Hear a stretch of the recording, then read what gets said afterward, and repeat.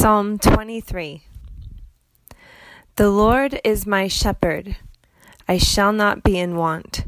He makes me lie down in green pastures. He leads me beside quiet waters.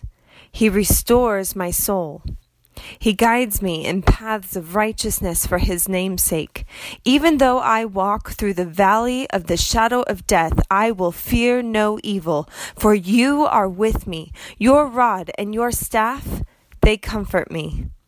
You prepare a table before me in the presence of my enemies. You anoint my head with oil. My cup overflows.